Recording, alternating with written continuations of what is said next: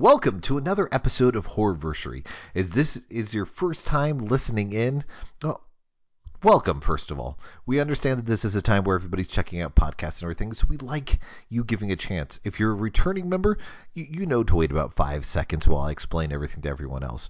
But very simply, Horrorversary is a podcast that celebrates horror movies celebrating anniversaries. Now, we don't go for any of the little piddly, hey, it's 25 years, hey, it's 45 years. No, we stick hard and fast just with the major milestones, the 10s, the 20s, 30s, 40s, and onward. Because at basically any point that you look at film history, there's a horror movie that deserves your attention and deserves celebration and reappreciation and just, deserves people to seek it out. Sometimes they're going to be films that you absolutely know of and it's one of your favorites of all time. And sometimes maybe it's a film you haven't necessarily heard of. Now, one of the things that we're doing right now is kind of a little bit different. The movies that we're charting are some that people maybe haven't watched in several years, or maybe they have kind of, decided they didn't want to see it necessarily. Of course, on the last episode, we did Book of Shadows, Blair Witch 2, and in the future, we're going to have a Christmas Evil episode. We're going to have an episode on Piranha 3D. We're going to have an episode on Graveyard Shift. So we are going for wacky and weird films right now that you might not normally think that we're going to shine a light on. So we want to give them that attention, but in a joyous way as opposed to stripping them down. Now, because of the film that we're talking about today, we do have to mention something that happened in the news recently, and that was unfortunately the passing of Stuart Gordon, probably one of the most unsung horror directors. While you will definitely hear lots of people mention that he was one of the masters of horror, he's not exactly that household name that everyone, knows. If you're somebody who's into genre films, if you're somebody who's into horror and it's steeped in your blood, then you definitely know him. But it's a huge loss, especially when you look at like major titans who've passed away recently, like Max von Sydow, who was in his 90s, or having Kirk Douglas, who was past 100. 72 by comparison seems really young. And of course, we had to mention him because he made the original Reanimator and worked with the producer and director of the film that we're doing today, Bride of Reanimator. So when we bring our guest on in a minute, we're going to talk about that first before getting into the actual film, because we definitely think that Stuart Gordon deserves all the love in the world, and his passing is truly, truly a huge blow. But like I said, we're talking about Bride of Reanimator. And now some people might go, wait, are you really sure that that's okay on the date? Because you're supposed to be doing movies that are intense. Well, here's the thing. If you go online, you're going to see several different numbers that get attached to Bride of Reanimator. If you go onto Letterboxd, it'll tell you that was 1989. If you go other places, it's necessarily going to say like 1992. And here's the thing. If you go on to simply IMDb, you're going to see a whole bunch of dates that are listed in the 90s.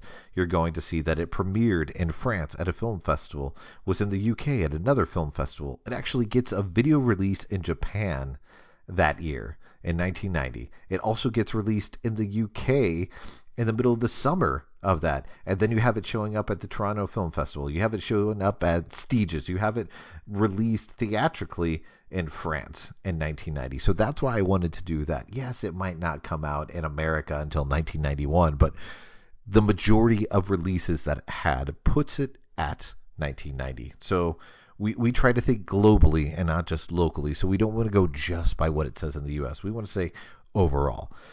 And it's a Bride of Reanimator. So how can you not talk about it? So the fact is, when we get into it... Okay, that was my fault. I was talking nothing about dates and just dates in general. And I'm not talking about, the fruit or whatever that is, the dates. No.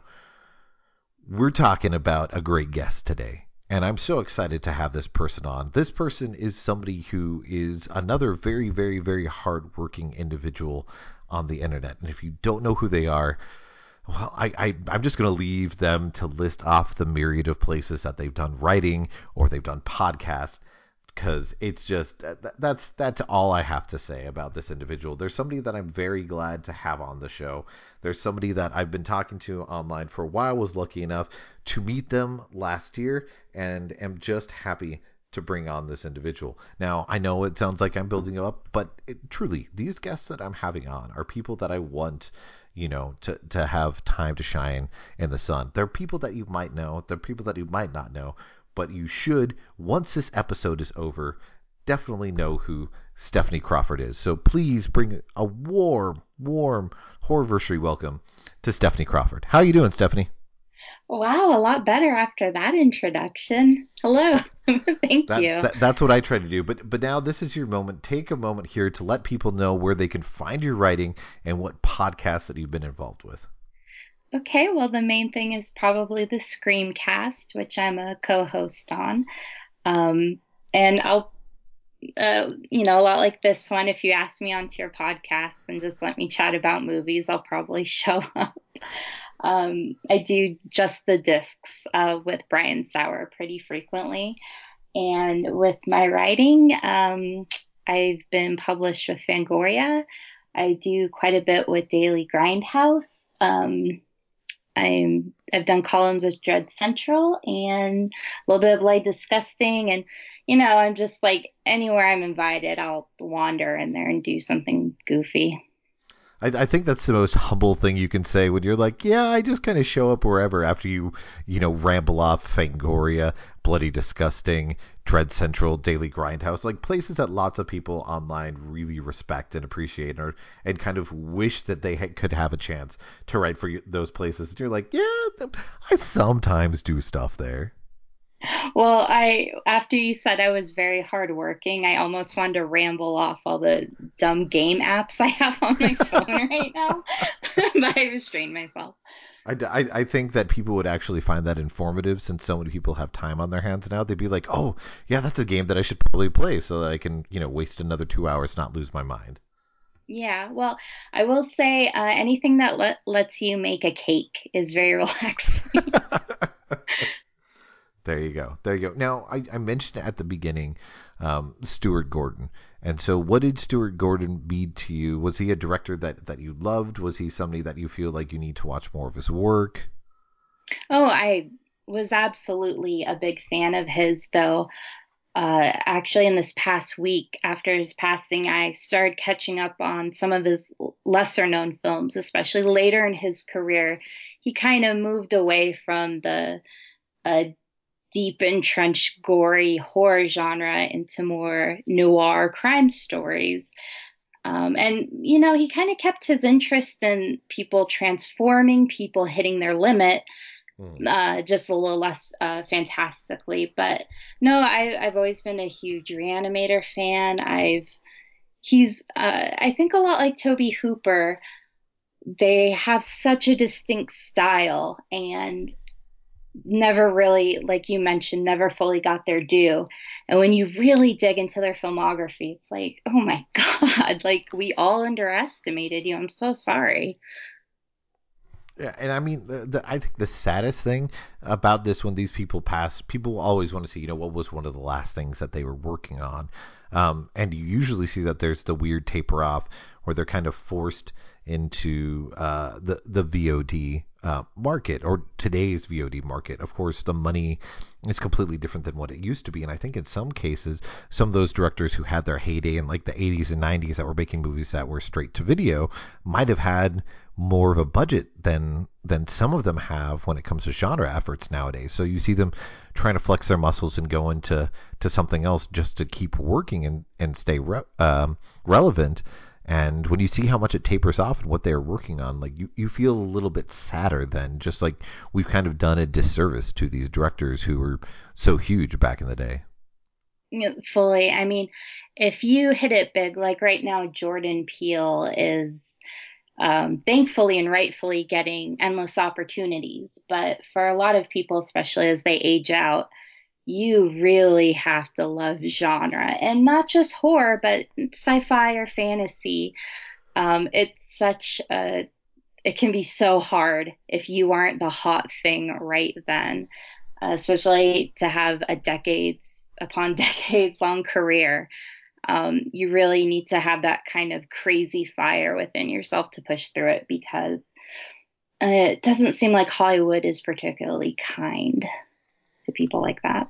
Exactly. I mean, the comment that I've made, and it's not a bad comment, but it's it's kind of showing where your career can go and what can happen to you. Is that the what's it called, the two that I always pop into my mind is that Joe Dante directed some episodes of the revamped Hawaii Five O.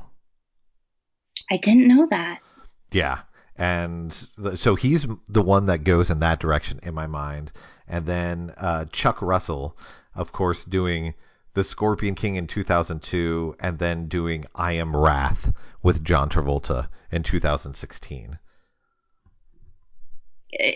You know, who can predict where our life will take us?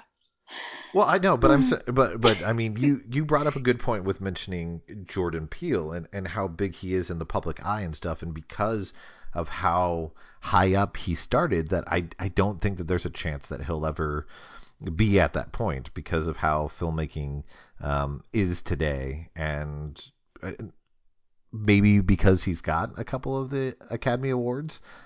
But I don't think that we'll see Jordan Peele also directing 10 episodes of Hawaii Five-O at the end of his career. True, and with both Stuart Gordon and Toby Hooper, the bulk of the most active part of their careers was pre-internet.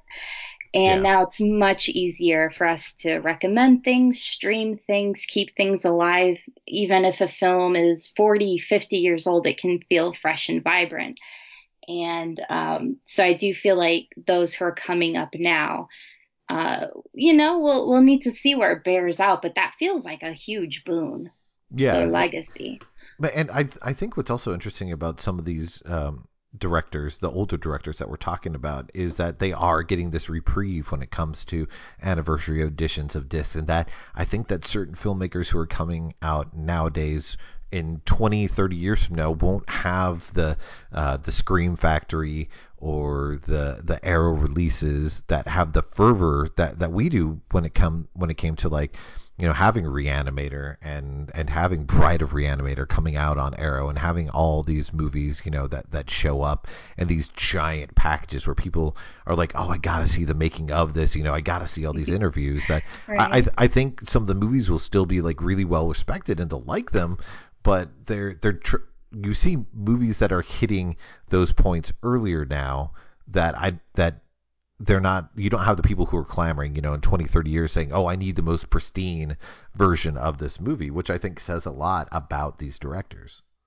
Yeah, it's interesting, and I'm looking forward to it. I kind of foresee myself as like an 80-year-old woman shaking my Blu-rays at kids, like, you don't understand. But it works. It works. I mean, physical media is great. However you can watch these movies is great. I saw Bride of Reanimator today on Tubi, of all places. I couldn't find my Blu-ray, and so I tried to see where it was streaming, and it showed that it was on Tubi. So I turned it on, thinking, oh no, I didn't ask Steph if she's watching the director's cut or the regular version, because Tubi's probably going to be just the regular one. And then to my surprise, Tubi, a free streaming platform, not a sponsor, but just a free streaming platform, had the director's cut version of it. No, I love them. I always want to call them Tubby, but it is Tubi. We could call him Though Tubby. I'm fine with that. I do have to do a well, actually, it's the unrated cut. It's not Unrated cut. technically Sorry. a director's cut. Sorry. Um, Unrated. This no, is why we have Steph here. Don't worry, everybody. I know Brian Usna specifically said he's like, I'm okay with the R-rated cut. It's nice seeing the gore put back in, but I don't mind it. Well, we'll get into the gore aspects and everything, but of course we are talking about Brian Usna, and we're talking about Bride of the Animator from 1990. Now, if you're somebody who's never listened to this show before, we have a very simple setup. We bring on this guest and we have them choose a movie that they want to gush about. It's about their love and passion for this film and what makes this movie special. To get to the heart of that, we have 5 basic questions that we ask every single person who comes on to the show. And then as the conversation develops, we go into different tangents and different directions just so we can get the heart of what it is that makes this movie so special. So, the very first question that we ask everybody is, do you remember the first time that you saw Bride of Reanimator? I do. but it's a little bit of this of a story. I hope that's okay. That's why we have you on. It makes it interesting. Well, I didn't say it was an interesting story, I just said it was a story. Okay. Well, hit us with it either way. So when I first started getting into horror and I finally wore my parents down enough, I just went in head first. And I started ordering a bunch of old Fangoria magazines off of eBay. And one of them I got was, uh, it featured the bride on the cover. And it was amazing because it was a full shot of the makeup, trachea showing everything. Um, it was this great in-depth look on the film, and I would just stare at the photos. And this makes it sound like, I don't know, it was like back in the 80s. It wasn't, but this was like before the Blu-ray and everything. And I would just read the stories and stare at the photos and just think to myself, I can't wait to see this, because my local video stores never seem to carry it. And then I finally, I think it was a Suncoast Video. They had the Pioneer release that's in the green case, and I was finally able to, I was able to see it, and I loved it. But I don't know if you can relate to this, but there are certain things that I love, but in the back of my mind, I know that the experience I had leading up to it kind of colored that. So Hmm. I'm not being quite as critical as I might be otherwise. And I think that was the experience, like kind of building it up in my brain from these gory behind the scenes shots of the film. I think that is fair. I mean, I can understand the worry and being in there, but I mean, the goriness that you have with it, and then hearing the stories of like how they did it and stuff like that, just I think adds to the experience in this case because.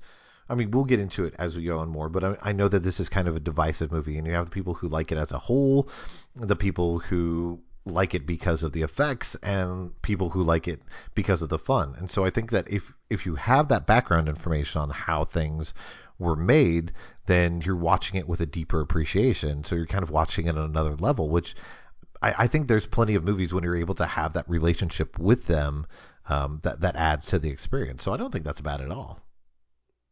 All right, well, thank you. I feel much better.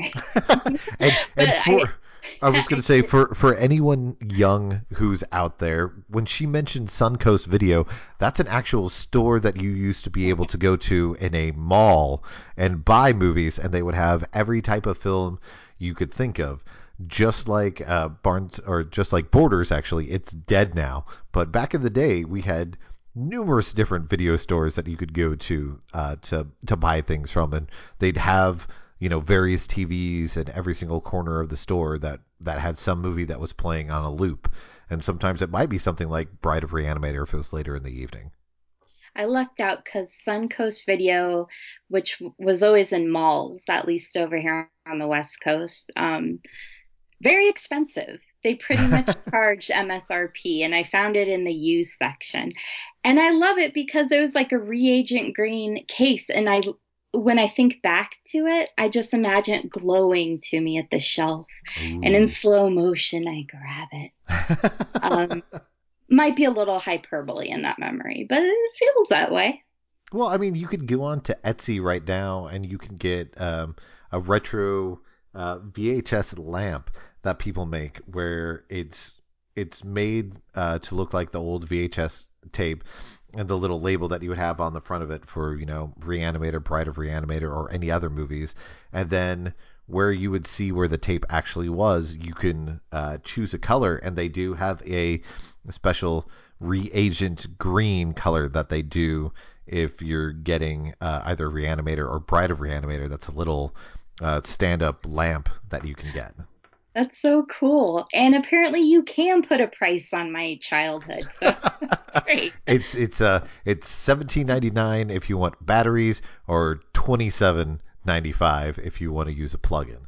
Wow. Do you make these or do you just have like 30 of them in your house? No, I was just randomly Because I looking was at up. the ready. I was looking up stuff earlier today for Bride of Reanimator, and then just happened to see it on like one of the things to click on Google, and I'm like, how did you know that I would randomly possibly want something like this? oh, you don't want to know how Google knows things No, like I that. very much don't want to know. Now, the second question is a moment where after Steph answers it, we'll basically have a pause in everything, and that's because in order to discuss this movie fully and freely, you definitely have to get into spoiler territory. So when she answers this question, we're going to have a moment to pause so that if you haven't seen the film, you can go see it. Otherwise, you can keep on listening if you've seen the movie many times over, or if you don't care that people are spoiling it and you just want to hear, the wonderful passion that people have. So the second question is, for the uninitiated, in as few words as possible, describe the plot of Bride of Reanimator. Oh boy, I kind of love that you mentioned people who don't care if it's spoiled because the plot is almost incidental in this Yes. movie. Yes. It's very much about the visuals. Okay, so we are a hefty handful of months after the events of the original Reanimator, and we have Herbert West, Jeffrey Combs, and he's still working with Dan Kane, who's played by Bruce Abbott, and they are in the middle of a Peruvian war. They're working as medics, and that's just like a free buffet to Herbert West of body parts. Uh, but one thing leads to another. War's kind of crazy, and they can't stay there, so they land back at the Miskatonic University Hospital, and they're pretty much back to their old tricks. We have some new characters come in, and now their basement is just a wall away from I forgot the name of it, but where It's they like store. a yeah, it's some type of like mausoleum or Yeah, ossuary type place. exactly. So yeah, they're further along in their relationship where West is even more manic and feeling even more evil godlike.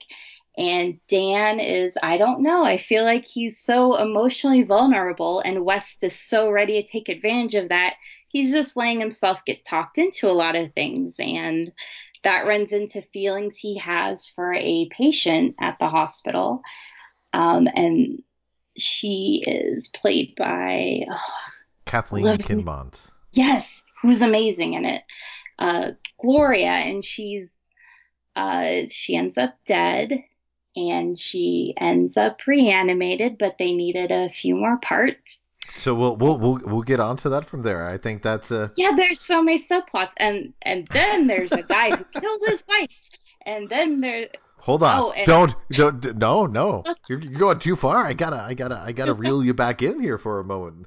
Okay, so this is the point. This is the second week in a row where somebody's accidentally said something that's critical to like the third act of the plot on accident. So we'll take a pause right here. We'll give I you a apologize. moment. The crazy reanimator boys are back and kookier than ever. There you go. Just cut out everything I said before that. Okay, that was your chance to pause. There you go. There you go. We gave you a moment, literally enough time to pause it and then come back. I mean, you probably had to have like a trigger finger at the very end there, but it's okay. We got it. Everything's good.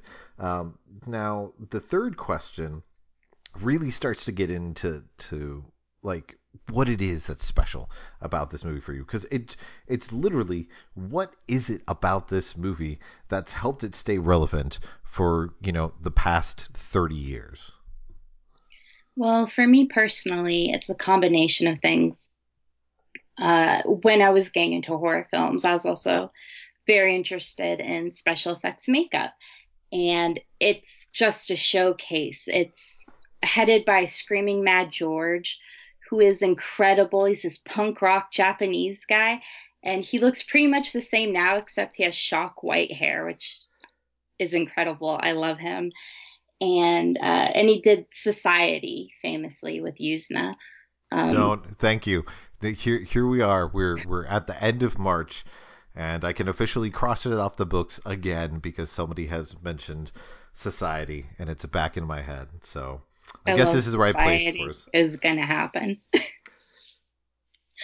But Robert Kurtzman from K&B also worked heavily into it, and it really is kind of kids taking over the candy shop when you watch it. And if I feel like if you have any level of interest in horror special effects makeup, especially if you're interested in kind of older techniques and pre CGI incorporation, this is so much fun. Oh This my is God, it's really just sticking random body parts yeah. together and Well, letting them go. like the funny thing about when you look into like who worked on it is it's just a cavalcade of like amazing people, because there were the two that you mentioned. Of course, I'm going to forget their names, but the rest of K and B is involved with it, and then you had John Carl Buechler involved as Right, well. right, yes. And so like you just have these greats and titans when it comes to just practical effects, just all going hog wild. But the interesting thing is, for another podcast recently, I was asked to come on for a tournament that the guys at Nightmare Junkhead were doing, the Into the Mouth of March Madness, and they had me on for the 1990 bracket.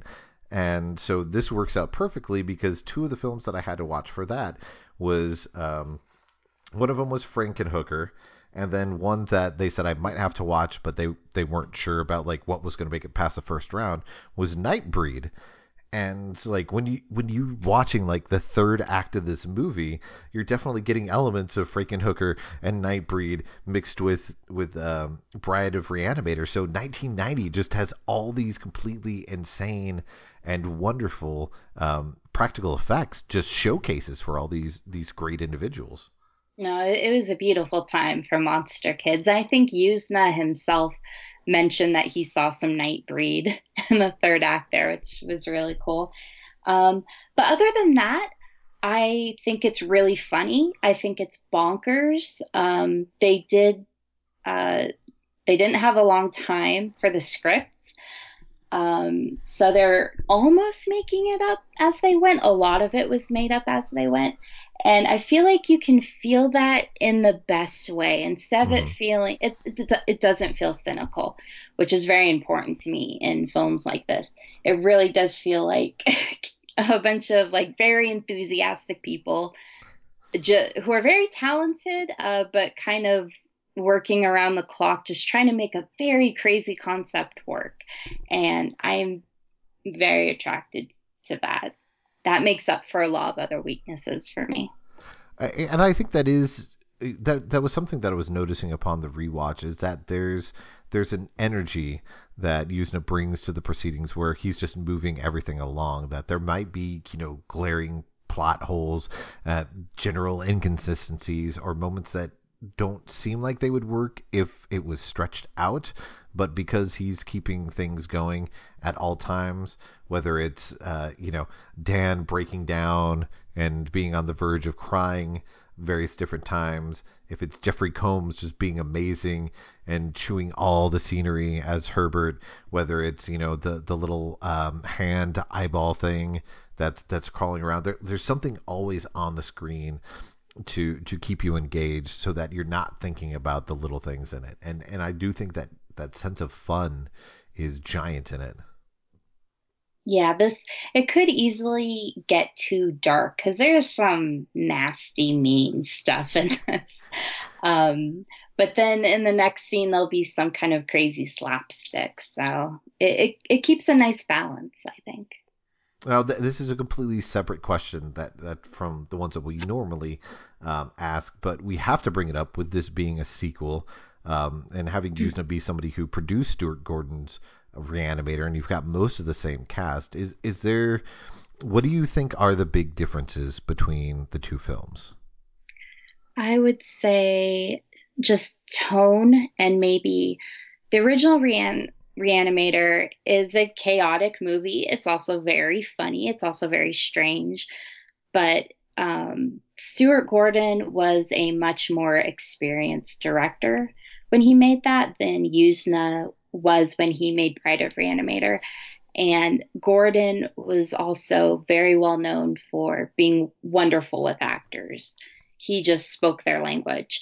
And I think they had a more streamlined plot with the first one. So I think it's a lot easier for most people to watch. And I think the cast had more cohesion. I think that core with Bruce and Jeffrey and Barbara Crampton, I think they just gelled so well. And I think, along with David Gale. And in this one, the cast is great, but you can, along with the rest of the cast, it almost you can kind of feel like they didn't have as much time with each other. So I do think it's a worthy sequel, but I think of Reanimator as the high achieving older brother, and the bride is kind of like the messy but really smart, but everyone underestimates her little sister. But I think that's a good thing. If you're saying that it's it's underestimated, then it shouldn't be thrown into the camp of a sequel that people don't like, but one that maybe more people should revisit. Do you think? Absolutely, and I really like to tell people check it out for the first time because I do hear that a lot. It's getting less as time goes on. A lot like Halloween 3, people are coming around to it. But I hear a lot like, "Oh, I heard it was bad," or "I heard it was stupid," and it's like, no, no, no. Just keep in mind they didn't have as much time. um, and it's a little bit more fly at the seat of your pants. It has more fantasy elements. But I feel like if you're okay with it not being a carbon copy, it's like a treasure trove, a really weird, gooey treasure trove. I do think that's perfect. Here in Kansas City last year at the Alamo Drafthouse, this was a movie that me and the creative director chose for a Terror Tuesday showing, and we had everybody, of course, raise their hands for who was seeing it for the first time, and this was a case where about I'd say 85 to 90% of the auditorium raised their hands, but afterwards everybody was like, I don't know why I slept on this movie. This was a lot of fun. So I think if people just give it a chance and move away from the stigma that comes with sequels. I mean, I don't want anybody to get mad at me. Everybody has their own opinion, but if you have to choose a movie out of the series, it's beyond Reanimator that people are always wary of, even the people who've seen it. Yeah, I remember originally watching it on the Sci-Fi Channel, and I was like, "This isn't Reanimator. What is this?" And revisiting on Blu-ray, I have so much more affection for it, but I do feel like Bride is much stronger. Yes, yes, I will definitely say that. And because of all the craziness that we've been talking about, that brings us to the next question, which is there a signature scene or moment that stays with you when you think of Bride of Reanimator? All of them. I'm serious. There's not really filler scenes in this. I mean, okay. I guess first off, Dr. Hill returns. How? Could you say like he was decapitated? Well, they kept the head in evidence, and David Gale's back, and Bruce Campbell has earned his reputation as being incredibly physical, incredibly game, really cool, getting beat up on film sets, especially by Sam Raimi. But how can David Gale not be one of the most game actors of all time with what they make him do at Dr. Hill? Especially since he was so much older than Bruce Mm-hmm. Campbell was when he was doing like the Evil Dead movies. He's drooling blood. He's trying to rape women. They eventually stick bat wings on the side of his skull.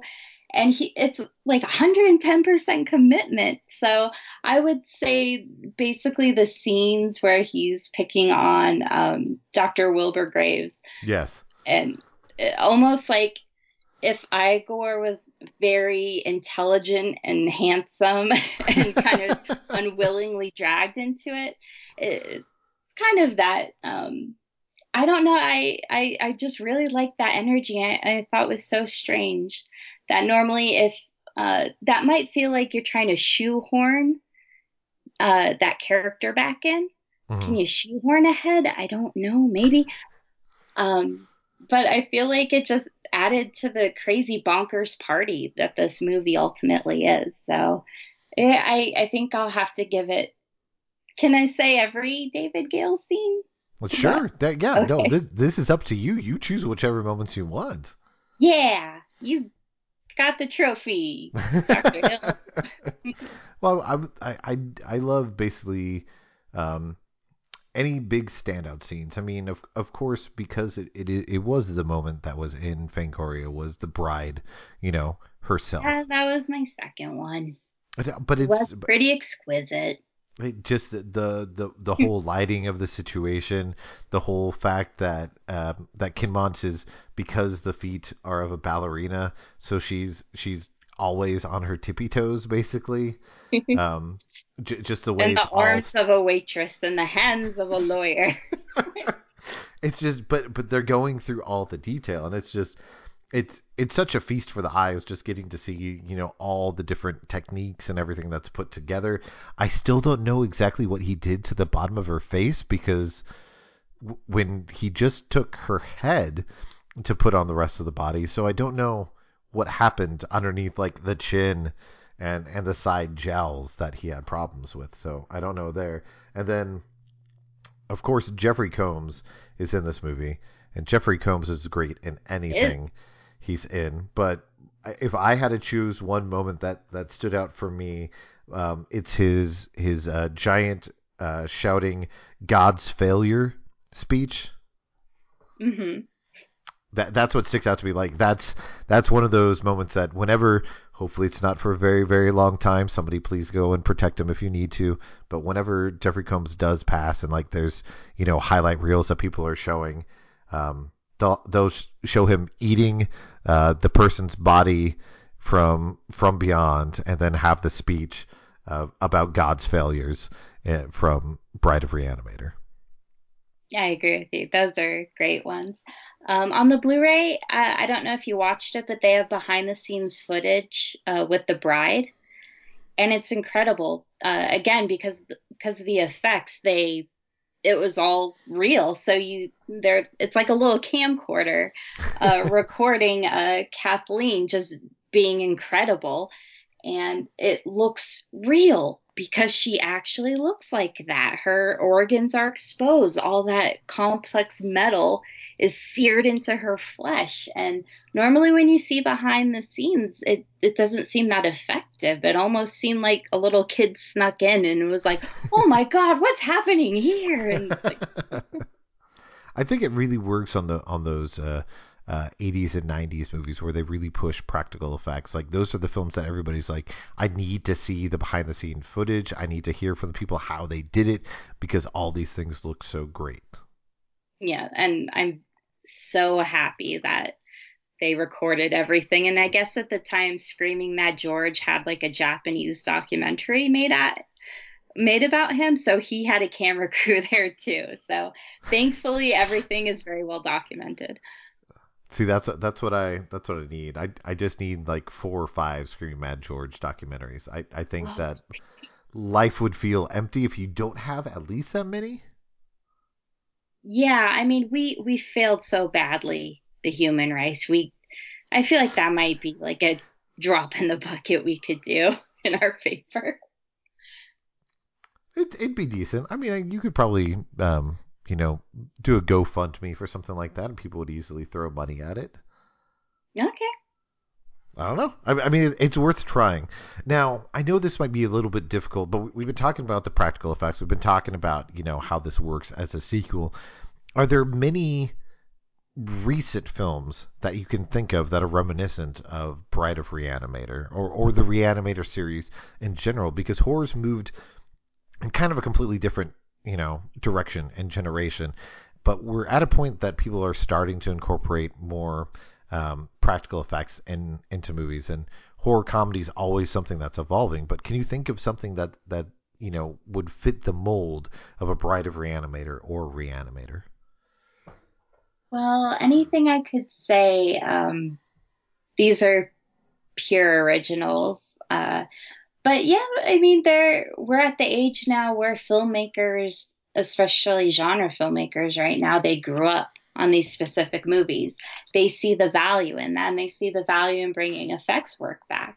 So we are seeing more of that. I think Joe Bagos, Almost Human, channeled some of it. I also think recently from There's Daniel Isn't Real, which it's not quite as madcap, but I think it kind of takes that risk that was inspired by films like this, where um, I do think it is daring to try to be funny when you're showing people being eviscerated Yeah. because it's so hard to pull off. And I do like the trend of funny people being gruesome lately. So, I how can about definitely you? see Because that. you probably know more than me off the No, top of your head. I I have mean, a terrible memory. not necessarily because I mean it's such a narrow field, and I'm not sure what it was about the 80s and 90s when it came to horror comedies that you had so many of them that were coming out and succeeding. When you look at it nowadays, you have lots of people who are trying because they grew up, like you said, they grew up with these movies and they grew up adoring these movies, and it's so easy for people to fall into the trap of I think I'm funny, so I think this is funny, and they try too hard to push, a certain level of humor that can sometimes be alienating. So when you do have a successful horror comedy, it's rarer these days. I think you can move a little bit out of the horror comedy element and look at something like, even though it's not directly the same, but how it handles it is something like Upgrade was what came to mind from Oh, Lee Winnell, and like how it's handling, people being just gruesomely killed and destroyed, but the sense of humor that you have going with it, and the fact that he's kind of chomping into each scenery. It might not be completely as madcap as Jeffrey Combs gets in this, but you're getting an actor who's willing to go that distance and to add the humor in those scenes where you've just got blood pouring all over the place. yeah, that's a great point. Has it felt like body horror has become a little more in vogue lately? Yeah, I definitely think within like the last couple of years we've seen a push back for it. I'm not sure if I'd necessarily say in like a comedic way, but you do have lots of people who are looking at body horror. Like, did you? I can't remember if we talked about it, but you saw Swallow, right? No, not yet. Oh, I was gonna see it at South by, but it's Swallow. Unfortunately, isn't really a comedy. You'd say because of I how don't serious the only like subject matter. comedies. It's Well, I okay. know. Well, no. But I was saying in comparison to Bride of Reanimator, since that's Right. a big key of why the film works is the sense of humor that it has in such a dark situation. But um, Swallow is exceptionally good when it comes to body horror, but it's more grounded and, of course, realistic because of the situation and the I don't know why my brain is futzing on what the term's called on the disorder that people have when it comes to wanting to swallow, um, certain items, inanimate objects, basically. But it definitely, goes that route of bringing body horror back. You've got several movies in the last handful of years that have been doing that. There's never been a point really where Lovecraft films haven't been around because even at like the bottom lowest tier of filmmaking with like no budget, you have people who are trying uh, to do that. I mean, of course, you had The Void several years ago that was playing with Yeah. the Lovecraft element to it, but you don't really have that fusion of like the Lovecraft, the body horror, the splatter horror, and the comedy quite in the way that you did with these. It feels like. No, I think Color Out of Space was pretty close and it did have its funny moments, Yeah. but it wasn't pushing slapstick or No, anything. no. But it was good too. I really liked it. Oh, I love it. Yeah. Okay, so the last question, which is very open ended, and so it can go any number of ways. It doesn't have to feel like just a yes because we're constantly reevaluating movies. If you're somebody who has, a certain handful of movies that you love each year or at different times, when there are, an actor, writer, director passes away, people are watching these films all the time. But having rewatched Bride of Reanimator again, do you think it's still worthy of the reverence that people have held it up for the last several decades, or do you think it's starting to get into the point where that shine is slowly kind of being brushed off it? Well, I don't really feel like it's received a lot of reverence. It certainly has its fans, of course, but boy, you hear about it maybe 10% as much as you do about Reanimator. But I'm not here to argue with you. I will say, yes, I've seen this film. I tend to revisit it maybe every 5 years, Mm. a little bit more often since I received the Blu-ray. Um, and yeah, every single time it shocks me. I find little moments. I love the character work. Of course, Jeffrey Combs is one of our greatest character actors, and he's completely unbridled here. And there's just something very timeless about how fearless his performance is.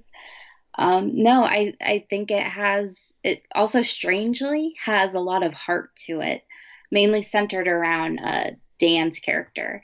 And I don't know. I think there's just so much messy talent and sincerity in it. It's aging for the better for me personally. I think those the little bits that it has strewn throughout, the more that you watch it, the more you grow to appreciate it, or just like the weird direction that it goes. I mean, we didn't really talk about the detective, but that detective, he's got to be like one of the most dogged detectives that I can think, because usually the level that he's going to in this, with it being 8 months after the massacre, is the point that like most people would be taking off of cases, but he's going at it full hog, and he's a whole nother element to the film that when I was watching it, I was like, when he first showed up, I was like, oh, that's right, this guy has his whole crazy storyline that you get that you don't really see as a tangent in most films these days. Right, because he's guilt ridden because he did cause the death of his wife, but now where's her corpse? What's being done to it? Like she was supposed to be dead and she's not. And when after a fight, he becomes reanimated and he's one of the most disgusting ones. He has a terrible scene with Francesca's character who gets romantically involved with Dan.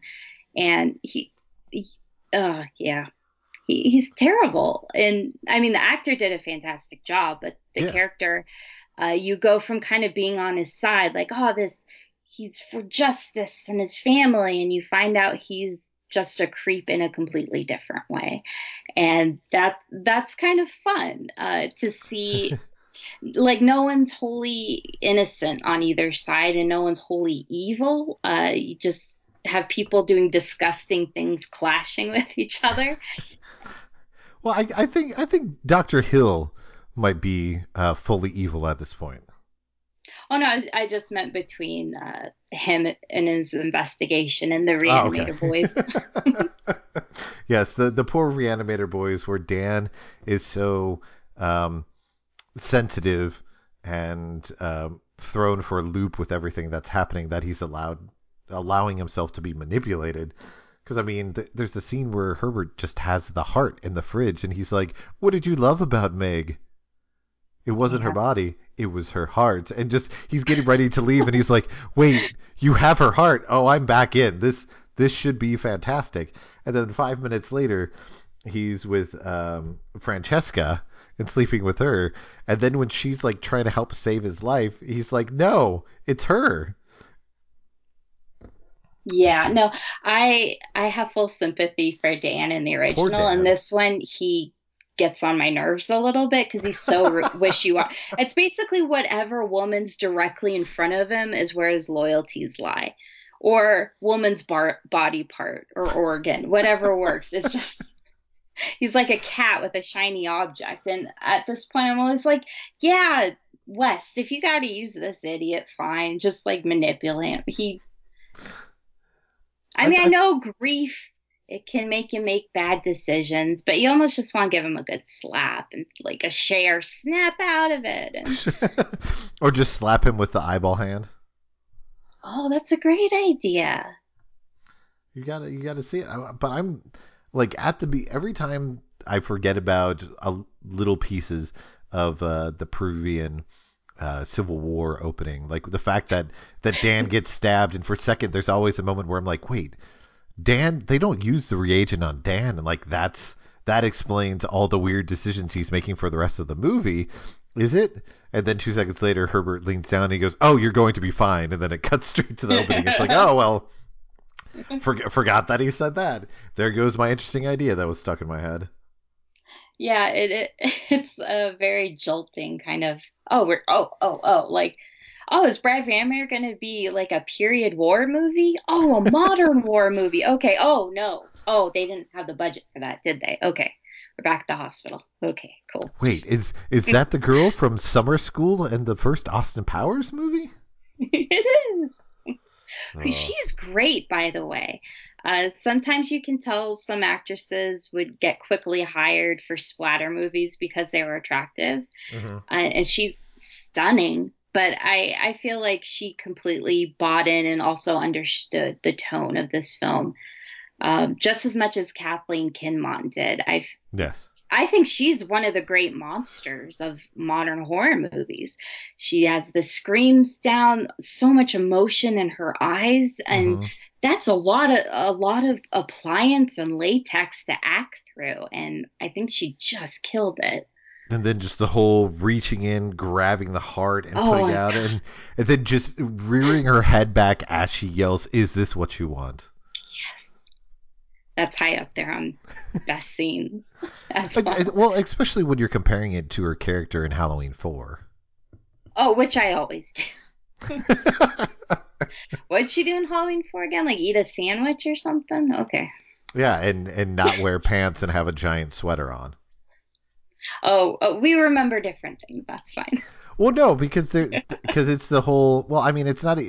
It's because it's a famous image, but she's like at first you're like, oh, she's kind of bitchy, but then later on she seems like she feels regretful for trying to steal somebody's boyfriend, and it's like that doesn't. First of all, let's kind of put this aside because there's a psycho killer who's on the loose. Save your apologies for the next day. But at the same time, it's like you know what's going on in this town. You should probably just play it cool and stay at home on Halloween. If you're going to be sleeping with somebody's, other, maybe do that another night than this. Especially if you have connections to the town's sheriff department. Yeah. Too much thought? Too much thought into it? Okay. No, sorry. I'm just I wasn't prepared for the Halloween 4 deep dive, and I felt like I couldn't match your energy, and I felt bad about it. It's okay. That's usually how it comes with me and Halloween 4. Is that all of a sudden I get really passionate about it, and everyone else is like, but it's Halloween 4. No, that's one of my favorites of this series. I get it. But can you admit that you she has a better performance in Bride? Oh yeah, because she's def. I mean, it's weird. Most would say that she's given less to do because she's technically a monster here, but she Yeah, does in a more hospital with it. bed and then a monster. Yeah, well, I mean, she's dying for a little bit, but then when she's the monster, there's, as you were mentioning, there's so much emotion that she's putting into it. Just the way at first, when she's standing, like how close and kind of scared she's standing next to Dan right before, Herbert comes over into the room, and that there's just a huge range of emotions that she's going through in the few scenes that she has as the monster, but it elevates the performance so that you think about the monster, and just everything that she's going through. And then when she's fighting with Francesca and just everything that's going on, that in the short amount of screen time that it's there's a whole bunch that's going on, with that character, with that version of it. Because of course, at the same time, I was mentioning that I had just seen Frankenhooker recently, and you compare, that version of the Bride or Frankenstein, however you want to look at it, and that she, for the most part, when she first comes back, is reduced to um, the prostitutes that have been stitched together, whereas because she has Meg's heart, because she has Gloria's head, there's a lot more to this character and Bride of Reanimator, and that she does so much that I feel like it's kind of one of those performances that goes under the radar. Oh, I agree. And that happens with a lot of people who play monsters or have to wear a lot of things obscuring what they actually look like because we kind of take it for granted that that's easy. And there's no way it's remotely easy, especially if you're not given a lot of dialogue to work with. You think of Bride of Frankenstein, they let Elsa Lanchester do the little Mary Shelley add-on they had to add at the beginning. And I wonder if they could have done that with Kathleen playing like Lovecraft and maybe like introducing the story just to give her a little bit more screen time. But that probably would have been a little too strange and on the nose. They just give her a scene where she's randomly racist for no reason. Mm. I'm Yeah, sorry. why I'm sorry. I'm sorry. not?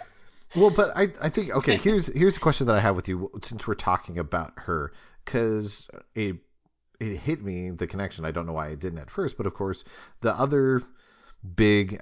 I think it's more unheralded than this movie when it comes to people who are rewatching it. When it comes to Brian Usna, is Return of the Living Dead 3. Hmm. Because you have another female performance in there who's got a whole bunch of prosthetics and everything that's having to do lots of emotions and various different levels in that film. Oh yeah, there's a lot of parallels, and I've always been a big fan of Return to Living Dead. And again, her how she looks in that film, how Melinda Clark's character looks in that film, it's supposed to shock you, and you're supposed to see her attractiveness, of course, but it's supposed to look horrific and scary. Um, but then they still show her vulnerability, and a lot like the bride performance here, like giant watering eyes that there's no way the camera is allowing you to look away from them. And that's a great point. He really has women playing kind of multidimensional monsters, which they don't often get the chance to do. I think it's also a sad stereotype that there's certain phrases, of course, and being somebody who writes and does podcasts about lots of horror movies, you could probably speak to this better than me, but there's certain phrases that people put together that over time seems like they kind of have a negative connotation to them that we wanted to give people special titles to signify like the great work that they were doing, and so like I definitely think that Kinmont in this film fits the Scream Queen model, which when people say that they sometimes have a negative connotation, but I think that when you mention like any of those major Scream Queens, are people who are bringing something special to the role that nowadays you don't have that term thrown out as much because sometimes the characters aren't being asked to do a lot, whereas these women in horror were bringing either a lot to nothing roles, or we're bringing something special in a field that people usually wouldn't give lots of credence to the work that's being done. It reminds me of one of my favorite Futurama quotes, which is if you do something right, no one will know you did anything at all. That works. That works. But how do you feel about that moniker? Do you think that we don't really give enough attention to these actresses, or we don't necessarily talk about the great things that they did with characters in this field? Do you just mean horror actresses in general? Yeah, well, specifically when it comes to people using the moniker of Scream Queen for somebody. Well, it's so funny because probably less so today, more so about 20 years ago, but people seem to use that term differently. For some people, it's derisive, and a lot of actresses did not want that attached to them, even if they found success doing horror films, because they didn't only want to do horror films. Mm-hmm. And for some, yeah, they probably truly love the genre and never quite got the attention your Jamie Lee Curtis's or Barbara Crampton's did. So it's hard because it seems to be very personal to the actress on if they would enjoy having that title, even if it was given to them. And it also is very based on trends and who's the hot new actor at the time and how popular the phrase is, because it seems to be kind of an ebb and flow phrase. So it's actually a little hard to answer. There's definitely a lot of fantastic actresses. Uh, who didn't get the credit they deserved, monetarily or critically. Um, but yeah, with that phrase specifically, it's loaded down with a lot of different things. So it's hard to say. Well, which I mean is unfortunate because, like, because for years, I'll admit that I didn't necessarily know of the negative connotation of people not wanting to do it because from my understanding, or at least the standpoint that I was viewing it for years, and I could be completely wrong and just experience it in the wrong way, is that it was people who are kind of like the titans of the genre for many years. You know, the people who stood out because of their performances, because of the craft that they put into it, that they became these icons, as opposed to, you know, here's somebody who got killed in this movie, that it was going to people who elevated performances and rules when it came to horror between like the 70s and late 90s. Yeah. And then they had that VH1 reality show called Scream Queens. And apparently Ugh. you're a Scream queen no matter what you did. Which is unfortunate, and like it always makes me a little bit sad that the horror genre is always kind of put on that level. You know, that it's always the other, that it's always kind of the outsider, and like the things that they normally try to gravitate to when it comes to that isn't always the most positive things to show the best side of horror. Yeah. That's another thing that's hard because sometimes I do like that it's kind of the grubby outsider, even though it tells brilliant stories every year, and great art and emotion has come from horror films constantly. Um, it doesn't seem to matter to a point because even like right now, horror is hot, both Mm-hmm. in just regular popularity, but critic wise too, which is great. But it's still being othered. It's still like, isn't it crazy that there's good horror movies now? And the rest of us are like, no, they're always there. But yeah, it's true. Even when they are getting their due and getting great notices, it's still like, whoa, isn't that weird? Like the the goth kid no one talks to, man, won prom king. That's crazy. And then you just push all those people to the side and you say, just stop talking and just watch the movie. That's all you can do. Well, since we're at a point where lots of people are going to be listening to this and going to be at home for the next couple weeks, the foreseeable future, we're not sure exactly. But you mentioned that that people are saying, "Oh, horror's a big thing right now." Can you think of like three titles that you would suggest to people to check out that they might not normally know of? They don't have to be new. They don't have to be old. They can be whatever comes off the top of your head that you think are horror films that more people should put their eyeballs on. Okay. Do you want streaming ones or Um, let's maybe ones let's easier go to for a find? mix. Okay. Hmm. Um, well, in honor of Stuart Gordon, this would probably get labeled a thriller more often, but I recommend Stuck, uh, and which is also on Tubi Tubby, whichever you prefer right now. It's the last film he made. It is incredibly tense. And it definitely deserved much more notice than it got. It kind of blew my mind, and I felt bad about not seeing it until right now. Um, I can name old ones, right? Yeah, that's what I said. You can do Okay. anything from any point in time. I would like to second that Stuck is a great choice. I don't think enough people saw it. But I mean, it's got Stephen Rea and it's got, oh God, why do I always Russell Hornsby? That's his name, right? I am of no help here. Okay. I'm sorry. I'm trying to check IMDb at the same time. Yes, Russell Hornsby, who people would know from Fences and The Hate You Give, or if they're giant dorks like me, then they saw him on Grimm.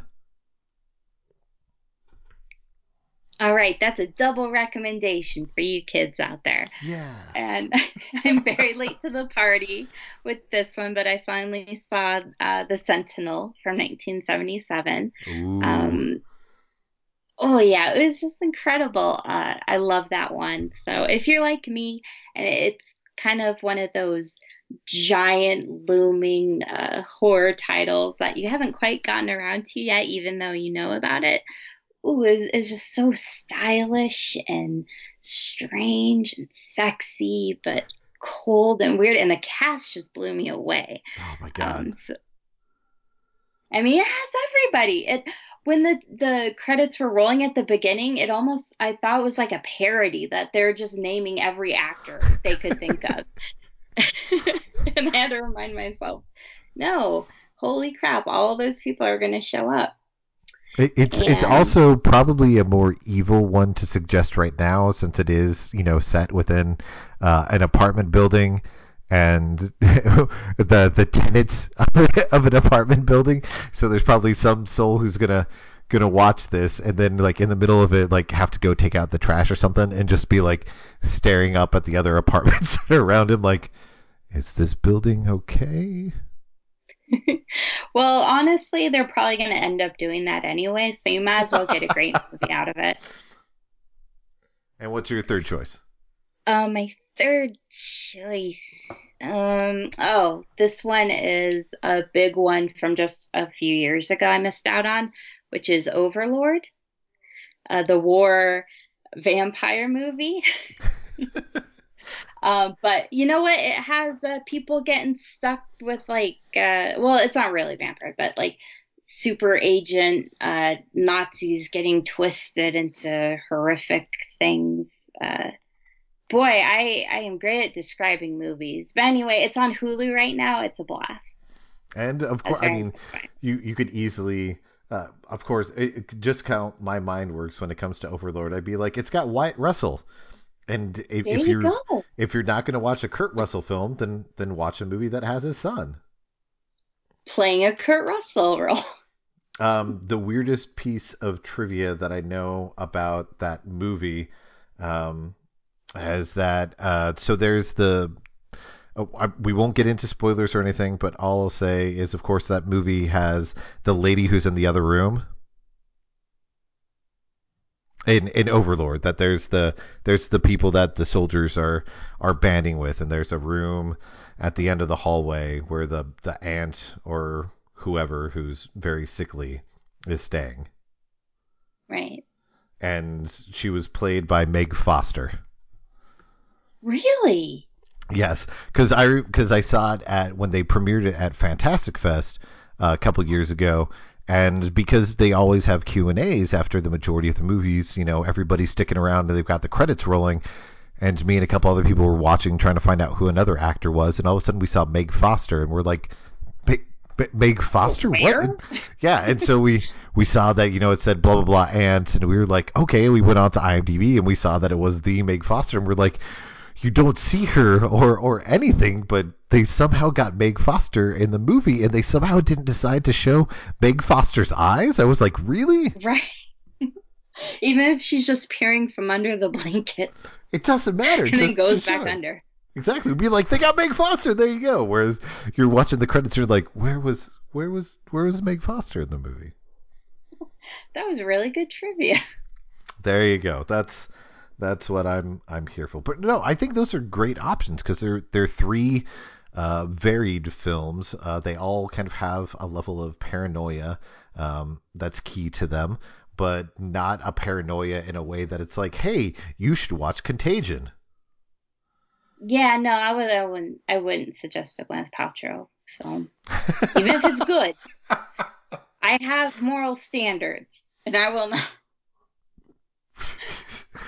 Hey, you guys like the new Emma movie, right? You know what film you should also see? Not that bullshit one with Gwyneth Paltrow. No, go watch Clueless. Thank you. Beautiful. Exactly how I would have done it. Well, Stephanie, where can people find you online? The easiest place is Twitter, where I'm Scrawfish on it.